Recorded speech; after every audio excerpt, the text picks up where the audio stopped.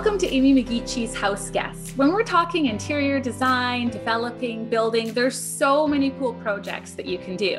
I have a really exciting one today, and it's A-frames.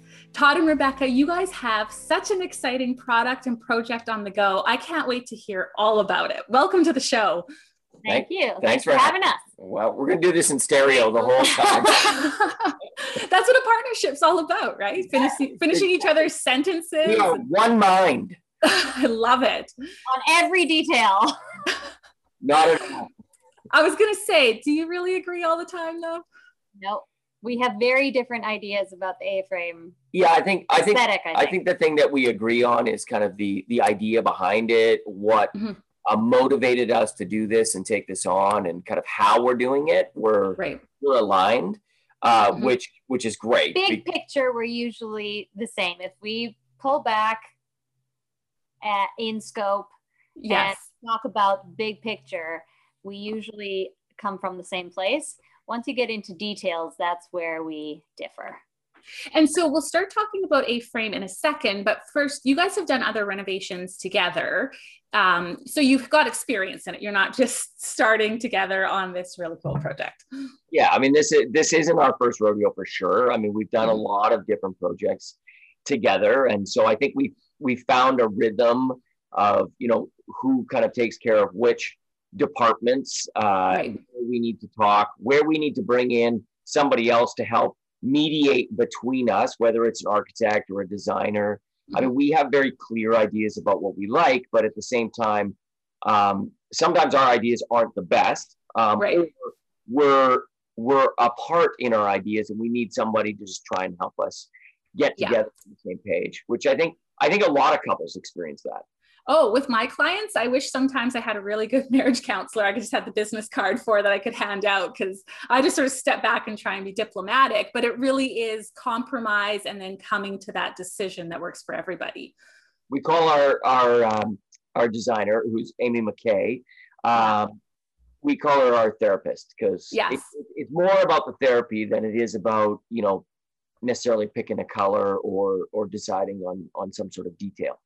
Right. And then the end product will be what's come from that therapy. So it'll be really cool. Yeah, exactly.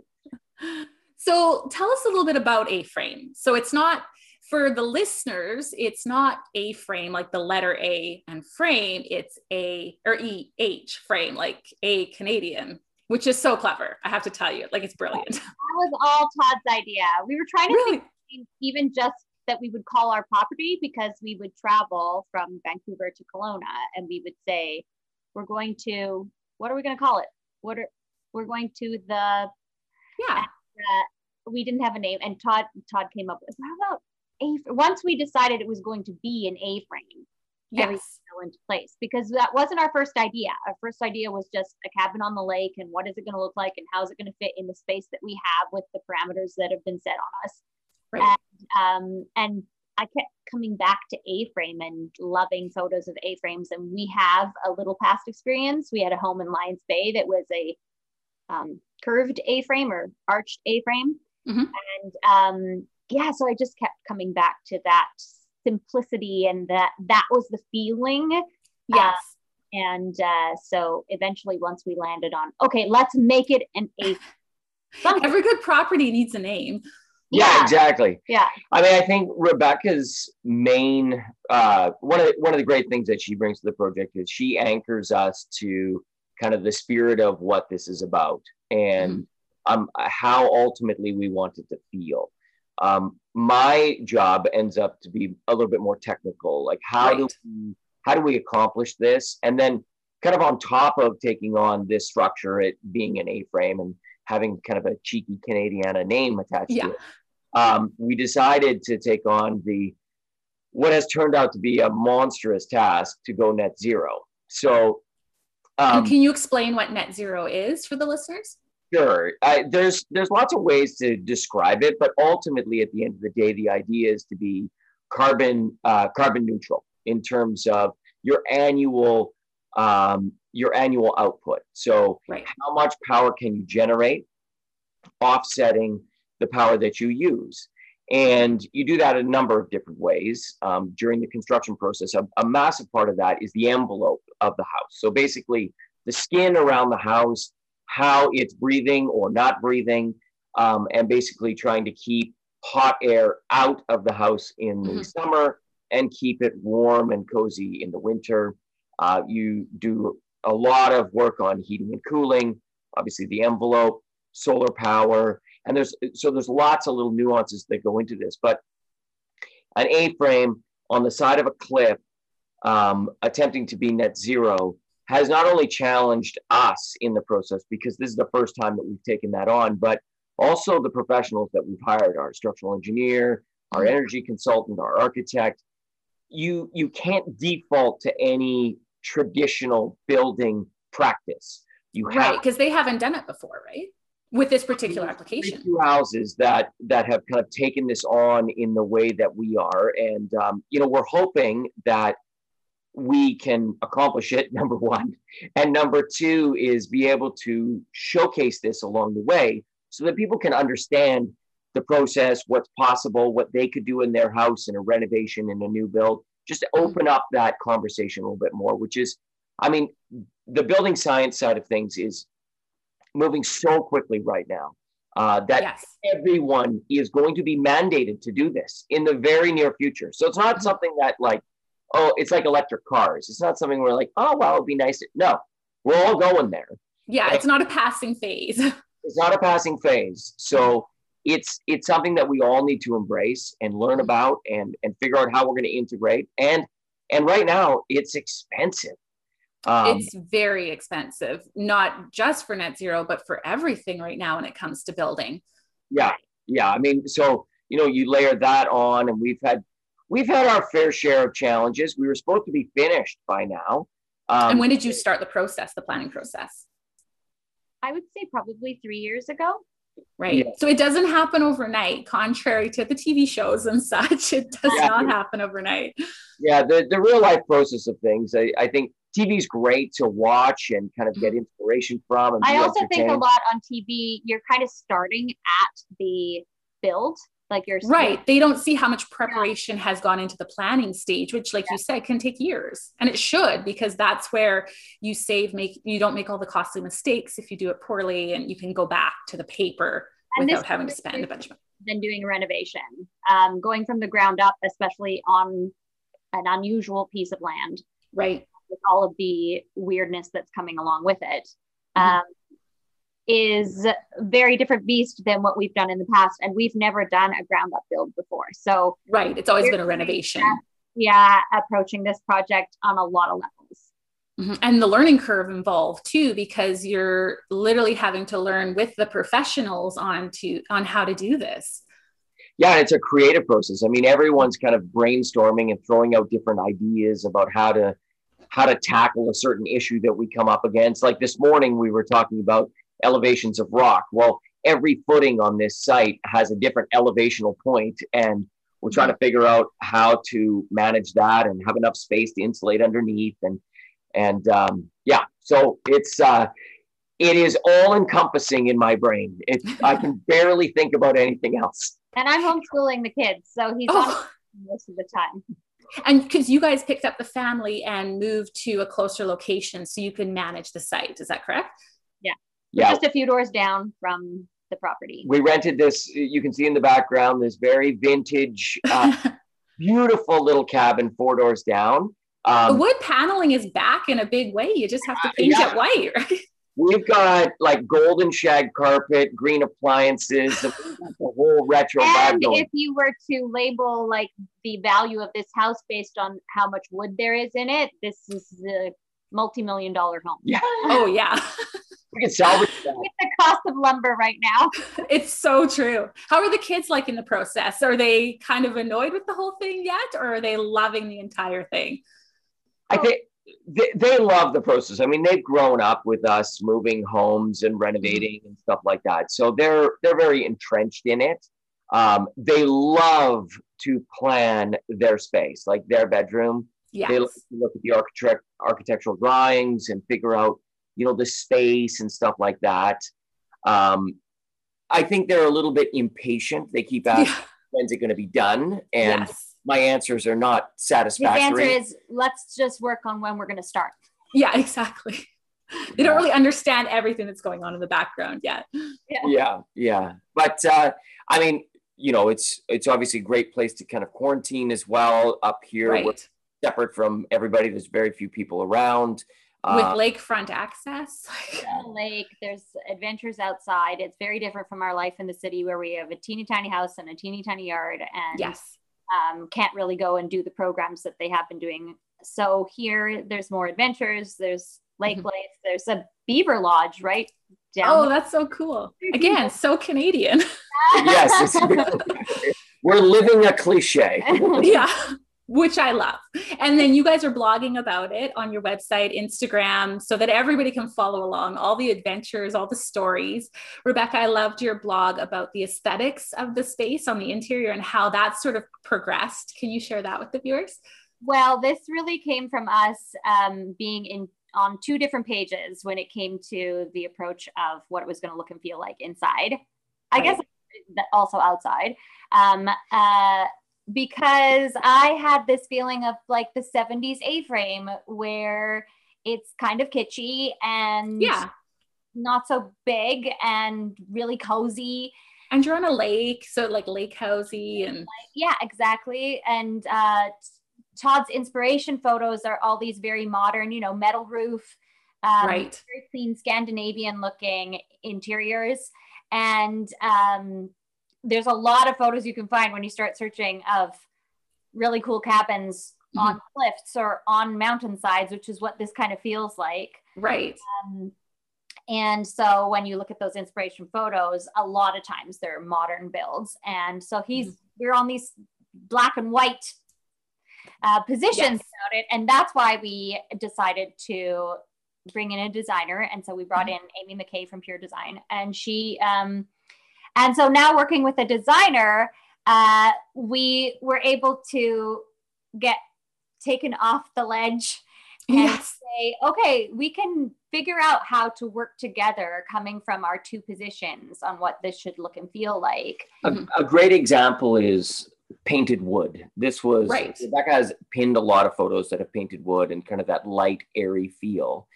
And I'm dealing with the structure, which is a huge undertaking, and we're working with Structurlam, which is a Canadian company out of Penticton, so just down the road from us. They create glulam and CLT products, so big structural beams that we're going to build this out of, and they're gorgeous. And so for me, we're putting in these incredible architectural details, and I'm in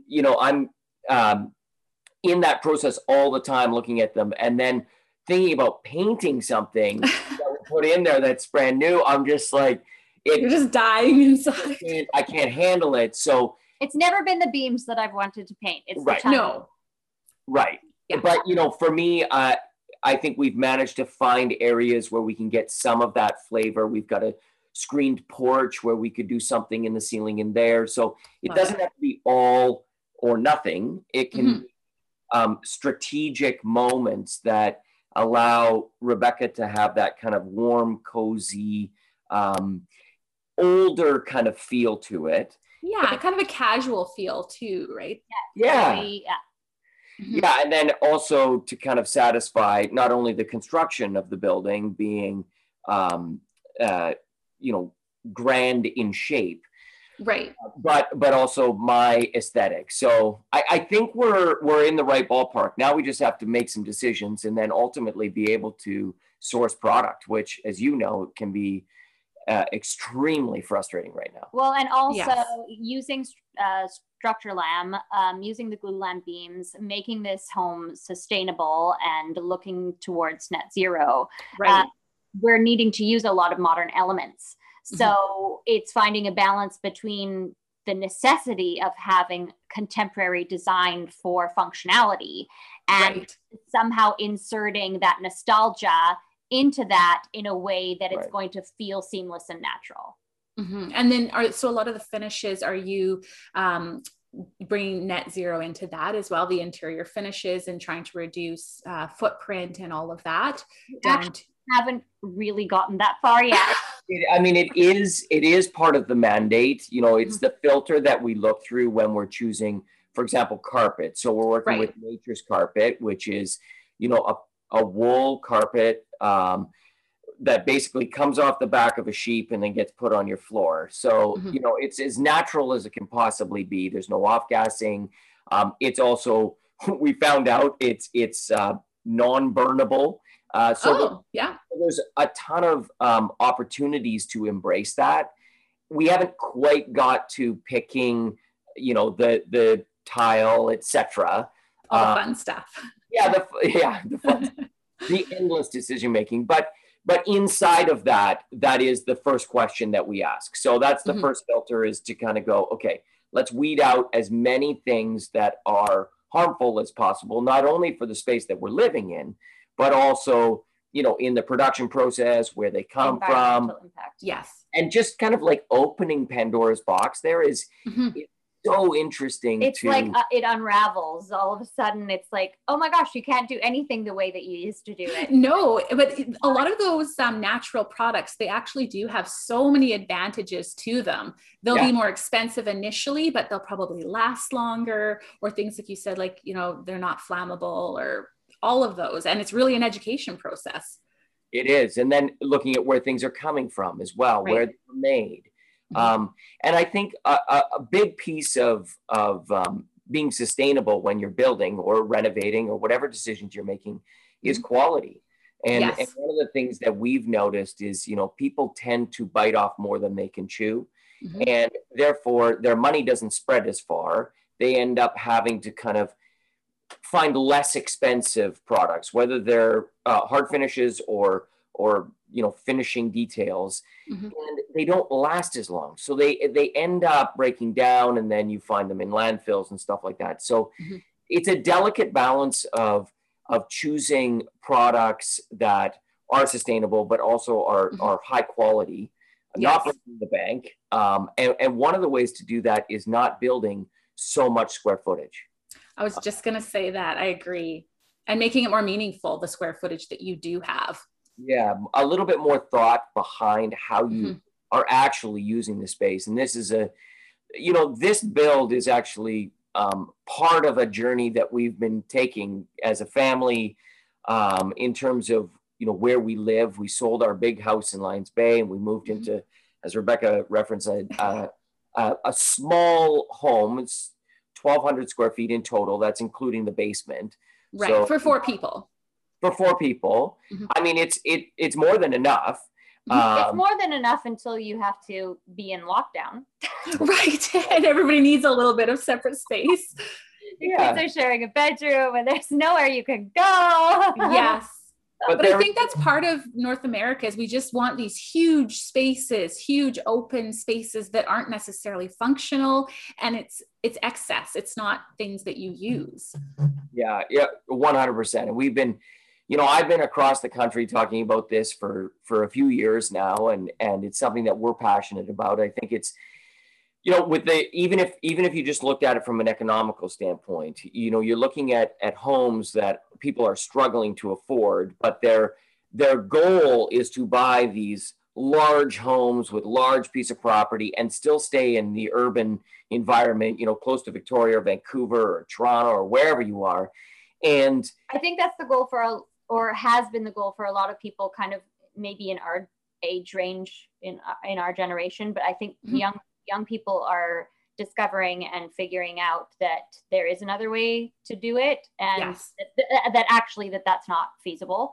And so we have been looking at, well, how can we take this on in a way that shows people you can do it, and that also celebrates it, that also says, here, watch this and we'll try it out for you and you can see what it's like for us. And then maybe it inspires people to go, oh, okay.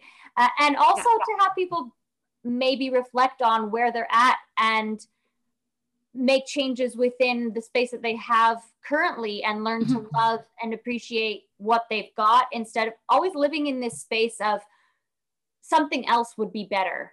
Yeah, or wanting what somebody else has, or those sorts of things, really improving your space so it works well for you. It's the trap of television shows on Yes. HGTV, while fun, the underlying principle of a lot of them is the solution to your problem in your space is either to blow it out and completely redo it, or to move and find a bigger space normally is the idea. We're starting to see some trends come into the conversation that have a more sustainable angle to them, that have a little bit more of maybe a fiscal responsibility as opposed to just kind of ignoring what the actual budget is. Right. People spend so much money now to just get into the market, let alone do renovations and or build. Land in Canada, but especially on the West Coast, is just so expensive. So if you can have a smaller piece of land and build a really beautiful small home on it, I think that's extremely advantageous. Yep, totally agree. Before we go, I want to quickly touch on the A-Frame hat, because you guys have on your website all sorts of products. And I read on there that the A-Frame hat was really from the beginning. Can you tell us a little bit about that? Yeah, I feel like you have one right there. Hey, I may have one, yes. I have the yellow. The yellow's my favorite. Well, I heard this was the original, so I thought I got to go with that. Yes. So we never would have even probably had any clothing. We probably wouldn't have even had a retail side of things at all if Todd hadn't gotten this hat, not that hat, but the hat that inspired that similar hat. one. Yes. I did a podcast, and the guy had made some hats, and I saw them on a shelf. This was back when we could actually do shows and podcasts in person. Yeah. And he had a hat there. And I said, "Oh man, that's such a cool hat." So he gave me one, and I wore it. And on social media, people kept asking me about it. And so when we started this project, I was like, "We have to make a hat." Yeah. There's one thing leads to another, and we've got a beautiful little curated shop on our website that sells stuff that was locally made.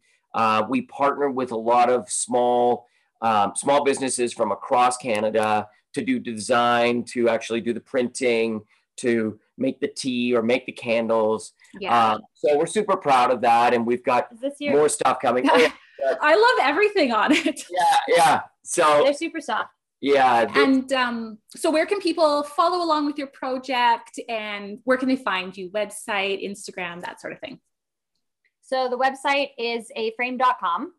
And on Instagram, it's at a.frame. Yeah. I just have to remember. And A-Frame is obviously spelled E-H, yes, which is so classic. I love it.